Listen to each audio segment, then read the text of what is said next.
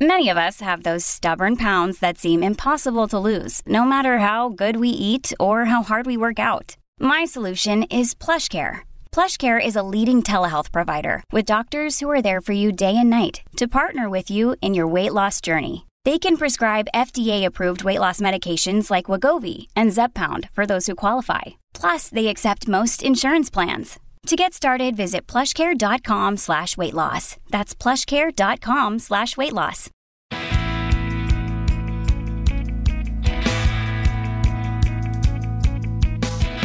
Welcome to Puro Politics, the political podcast of the San Antonio Express News. My name is Gilbert Garcia, and I'm joined by Nancy Pryor Johnson, Associate Editorial Board Editor and columnist. And Metro Editor Greg Jefferson. Recording this on Monday, July is the 11th, right? I've lost track. I think it's the 11th. Maybe. Yeah, it is. Okay. What I do know is that this past weekend we had record-breaking heat and record-breaking energy usage in the state of Texas. And as we're recording this, we're getting warnings about kind of regulating our energy usage, particularly this afternoon. A lot of fears out there about some kind of repeat of or rolling blackouts or some kind of repeat of the problems that we've had in the past. I mean, what do you think? I think I'll totally turn off my air conditioner. No, it's I don't know, man. I would really be interested to see some kind of study showing compliance, like when they ask for voluntary cutbacks to set your, thermostat at, what is it? 78? 78? Yeah. Does that happen? I don't think so. Well, my husband does keep ours on 78. Oh, seriously? Really? Yes. Wow. Okay. All the time. I mean, look, I've got dogs. They need to be cool. They get really grumpy otherwise. No, I know. It's like, there are all kinds of good reasons to keep your thermostat low.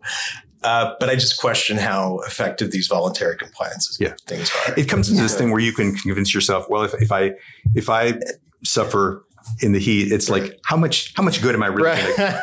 And on the other hand, if I keep my thermostat at 73, how much harm am I really doing? But if everybody takes that mentality. I mean, you could look at it in a really big, you could take an economic approach to it. So my productivity is going to plunge. If I'm working from home and it's 78 degrees, I'm working at half speed. Mm-hmm. So it's really better for the economy and society at large if I keep my thermostat at like 71, something like that. I think you've got a political career ahead of you, but we're going to talk a little bit more about the grid and how it relates to what's going on in Texas politics later on. I wanted to talk about the Precinct 3 County Commissioner seat. I think a lot of you know that Trish DeBerry resigned her seat last December to run for county judge. It was too late for there to be primary elections to pick the nominees for both parties. Her resignation triggered a 2022 election, but it was too late to have primary elections. So both parties had to pick their nominees. The Democrats picked activist Susan Corbell a while ago. And this is a Republican seat, so there was a lot of interest in what the Republicans were going to do. You had 9 candidates running. Last Thursday, they met the precinct chairs for that precinct met at Aggie Park, and they had to go through 4 ballots. They had this system where at the end of every ballot, you had to get a majority, 53 out of 105 votes. And after each ballot, they would drop the 2 lowest finishers. And so you were just kind of the race was getting, whittled down until you finally ended up with Grant Moody, who's a Valero executive, and Maria Lynn Bernard, who was the interim county commissioner, was appointed by Nelson Wolff about 6 months ago.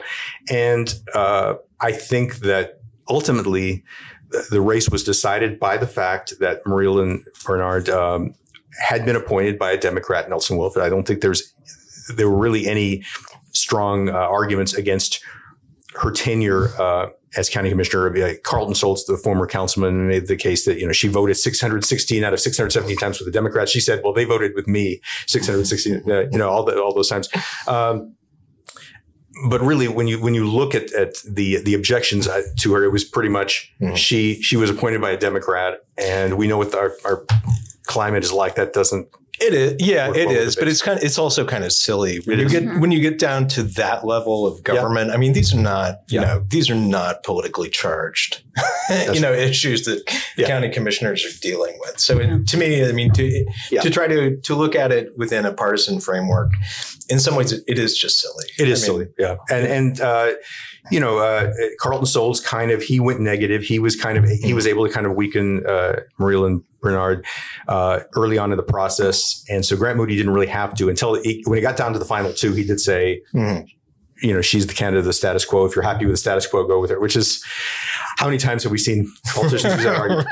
I will say a couple of things that were interesting. Patrick Von Dolen, who is, a hardcore social conservative, and I thought he would have more support from the base than he did. He finished like a distant fourth in the first round. He got like 14 votes out of 105 or so. So, and then his support kind of diminished. I think that I expected him to do better. And I'll say this about Grant Moody. We're going to see. We'll learn more about his stance on various issues. But putting all that aside, I mean, he's a really impressive cat. Where did this guy come from? I mean, this guy is like his resume. It's almost suspiciously impressive. He's only 42 years old. He has an economics degree. He has master's degrees from both the Wharton School and Texas A&M. He was a Marine fighter pilot with deployments to Iraq and Afghanistan. He's been an executive for both USAA and Valero. With Valero, he's the director of innovation and low carbon fuels. He was a legislative aide to Mike Pompeo when Mike Pompeo was in Congress. Mike Pompeo, everyone knows, later became Secretary of State. So, I think that this is his first time he's run for anything, and I just have a feeling that this is somebody we're going to hear about for a while. I mean, so was this his first office? I mean, this is his first campaign, basically. Yeah, he's been involved with the party, and he was, I believe, a delegate to the National Convention in 2016, and he's been a precinct chair, I believe. But so he's been involved with the party, but this was, it was a big step, coming out of the business world to decide to actually run. And do we know anything about his politics? So we know he's a Republican. We know he worked for Mike Pompeo. We know he was a national committeeman on the RNC in 2016.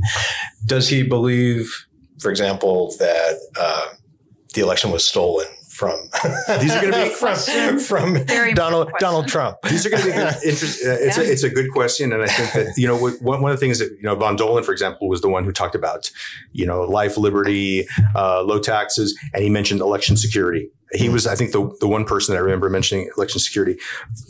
I think we're going to learn more about Grant Moody on some of these issues. What he talked about on Thursday was really fiscal conservatism. He talked about the county getting in debt and his problem with that. He talked about property taxes, which they all did. But these are going to be I think this is going to be really important to see where he stands on this, because I do think he has the potential to have a big future in the Republican Party. But where he stands on January 6th. Is there anything you can take away from Patrick Von Dolen's really pretty, unexpectedly bad performance? Does that say anything about the Bexar County Republican Party? I think it might indicate that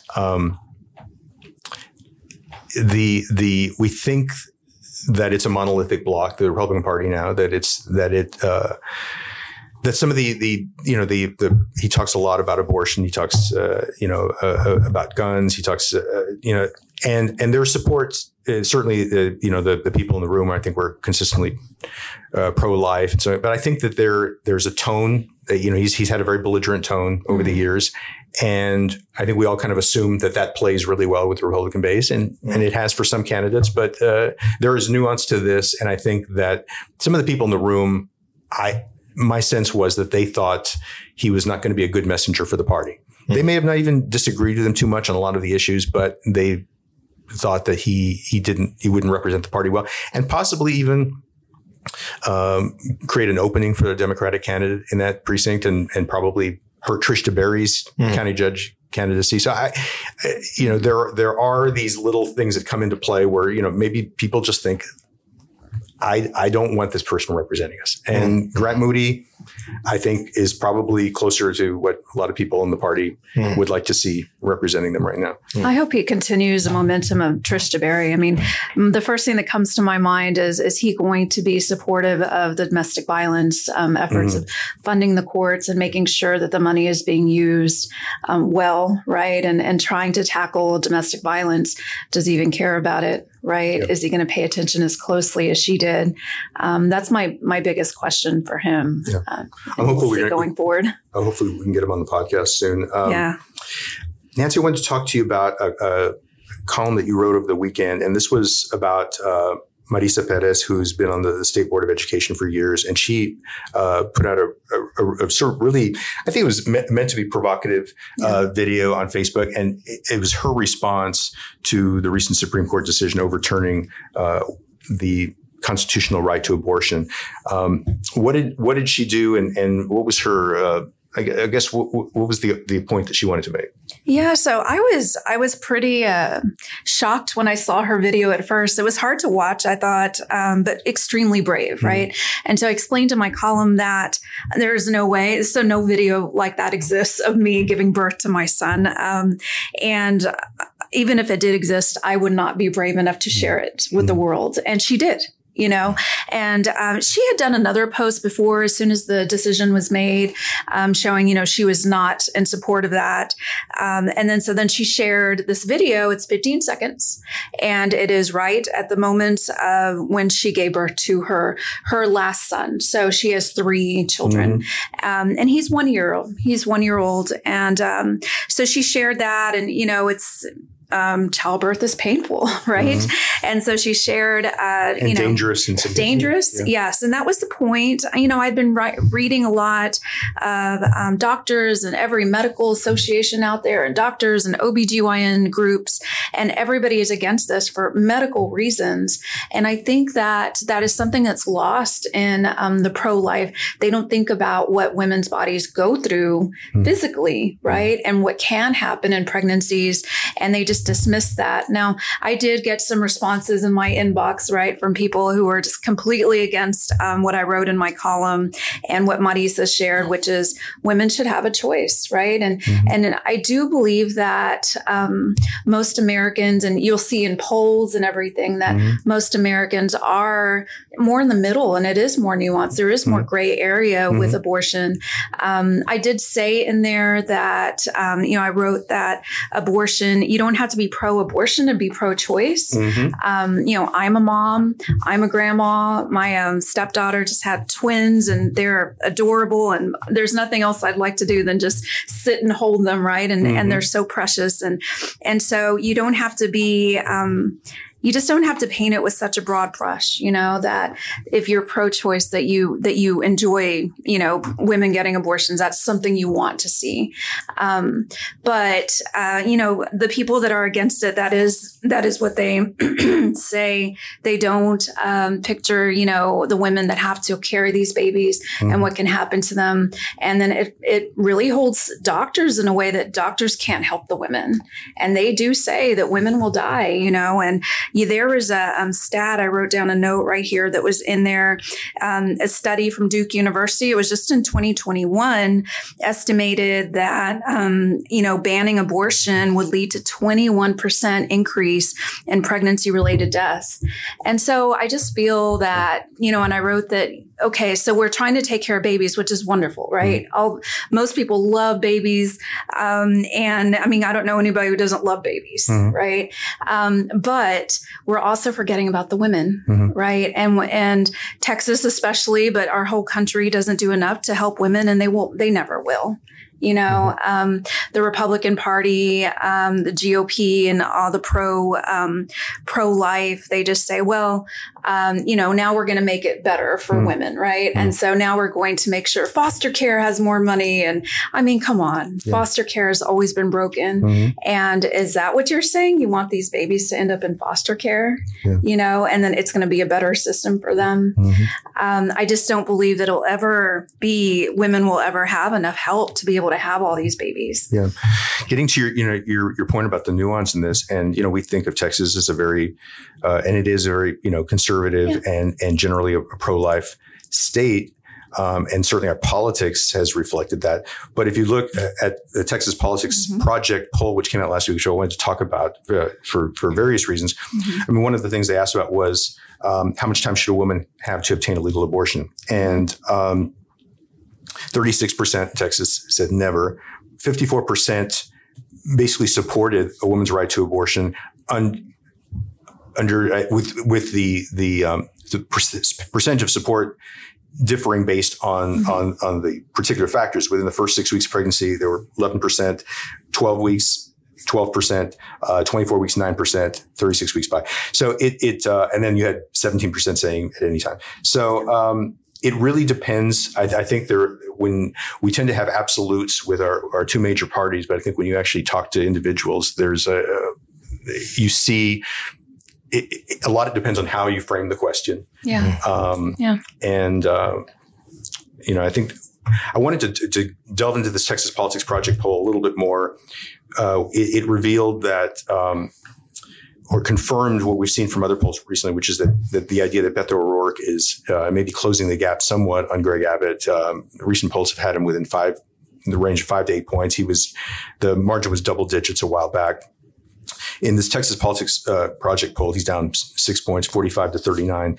So Greg Abbott is still in a pretty solid position. But the thing that really stood out to me from this poll, and I was talking to you, Greg, just before we started, is that in this same poll in February, 40% said that Texas was on the right track, 46% said on the wrong track.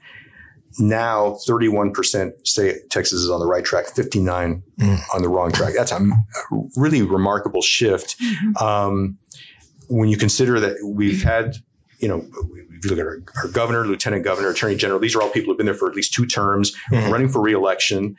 And by nearly a 2-to-1 margin, people are saying the state's on the wrong track. Yeah. And I think, I think for years and years, Greg Abbott and Dan Patrick have been able to play these really red meat issues to really excite the base, cracking down on the border and illegal immigration, loosening and essentially doing away with gun restrictions and, trying to do everything they could to effectively outlaw abortion.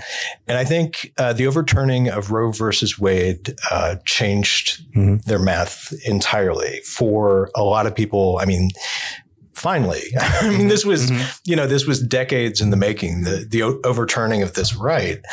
But finally, I think that could be what has turned people around and say, "Oh my God, this is real." I mean, this is a right that is actually being taken away from us because of this concerted action, and politicians like Greg Abbott and like Dan Patrick.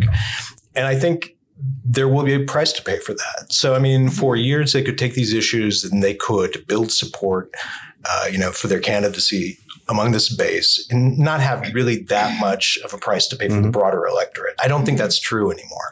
And with gun laws, I think we'll really see over time what the Uvalde school shooting means for how Texans really think about gun control, whether it's something we need more of or we're fine as is. I suspect we've reached a turning point with the shooting, and I think the electorate is really much more open, and polls so far have shown this. In fact, that very poll, that we are more, we're more open to the idea of restricting access to firearms, particularly assault-style firearms. So, I mean, for a big part of, Texas, for a big number of Texas voters, Abbott is just on the wrong side of this issue. And they realize it now after Uvalde in a way they really hadn't before. So this was kind of a polarizing thing. And as far as, the crackdown on immigration, I'm really curious about, God, we had 53 immigrants die in San Antonio as a result of, they were being smuggled into the country on a tractor trailer without air conditioning. And yet we keep hearing this rhetoric from Greg Abbott that the borders are open under Biden. If that's the case, that never would have happened. Mm-hmm. Yeah. And I'm curious about whether, how is that going to move Texas voters? I mean, does it change the way they think about, Abbott's operation, Lone Star on the border and all of this, the millions and millions of dollars that he's picking from different, departments, state departments, to fund this? Like, is that going to change the way we think about Abbott and this border crackdown, which is kind of fake? I don't know. We'll see. But I think that poll, that really high percentage of people thinking that Texas is on the wrong track, I think a lot of this is feeding into that. Right. They're seeing the results of it, right? I mean, I think if you just look at it like, okay, who's in power now and what's happening? Is it working? And obviously what's happening now is not working well. And I think that's what they're showing in those polls. I think that, politics works best when it responds to practical concerns and when the voters are able to really kind of get past a lot of, grandstanding, demagoguery and kind of and zero in on what are the practical concerns that I have and the state has and are they being addressed? And I think that we saw in the last legislative session, there was a lot of, in my opinion, a lot of grandstanding on stuff like, what's being taught in schools, critical race theory, a lot of that kind of stuff, going after transgender kids and so on. So I think that getting back to the issue of the grid, which we're dealing with this week, I think there's some real questions about whether that was addressed adequately in that last session. And people, regardless of who they vote for, if their power goes out, I was going to say, thinking differently. Abbott's in trouble if there are a bunch of blackouts this week or at any point this very hot summer. So if we go from freezing a year and a half ago to sweltering because of a grid failure or near failure, there will be a price to pay for Abbott. And, everybody remembers George W. Bush's mission accomplished moment when he when he was at least perceived as declaring victory in Iraq, and it didn't turn out to be the case. Greg Abbott, when he signed a bill dealing with the grid last year, said, we're not going to have to worry about power failures from here on out. And that, why do politicians do that? Like, can they not control themselves? I mean, they know they're setting up a punchline. You have to be able to see that video. Getting going viral like in 6 months or something. So, so I think that those kinds of issues, I mean, the practical concern of like, is my kid safe at school? The practical concern of, am I going to lose my power? Right. These are things that they can create some ideological and voting shifts. So, I think it's going to be something to watch. We'll wrap things up there. Hope everyone's doing well, and we'll be back with you next week. Take care.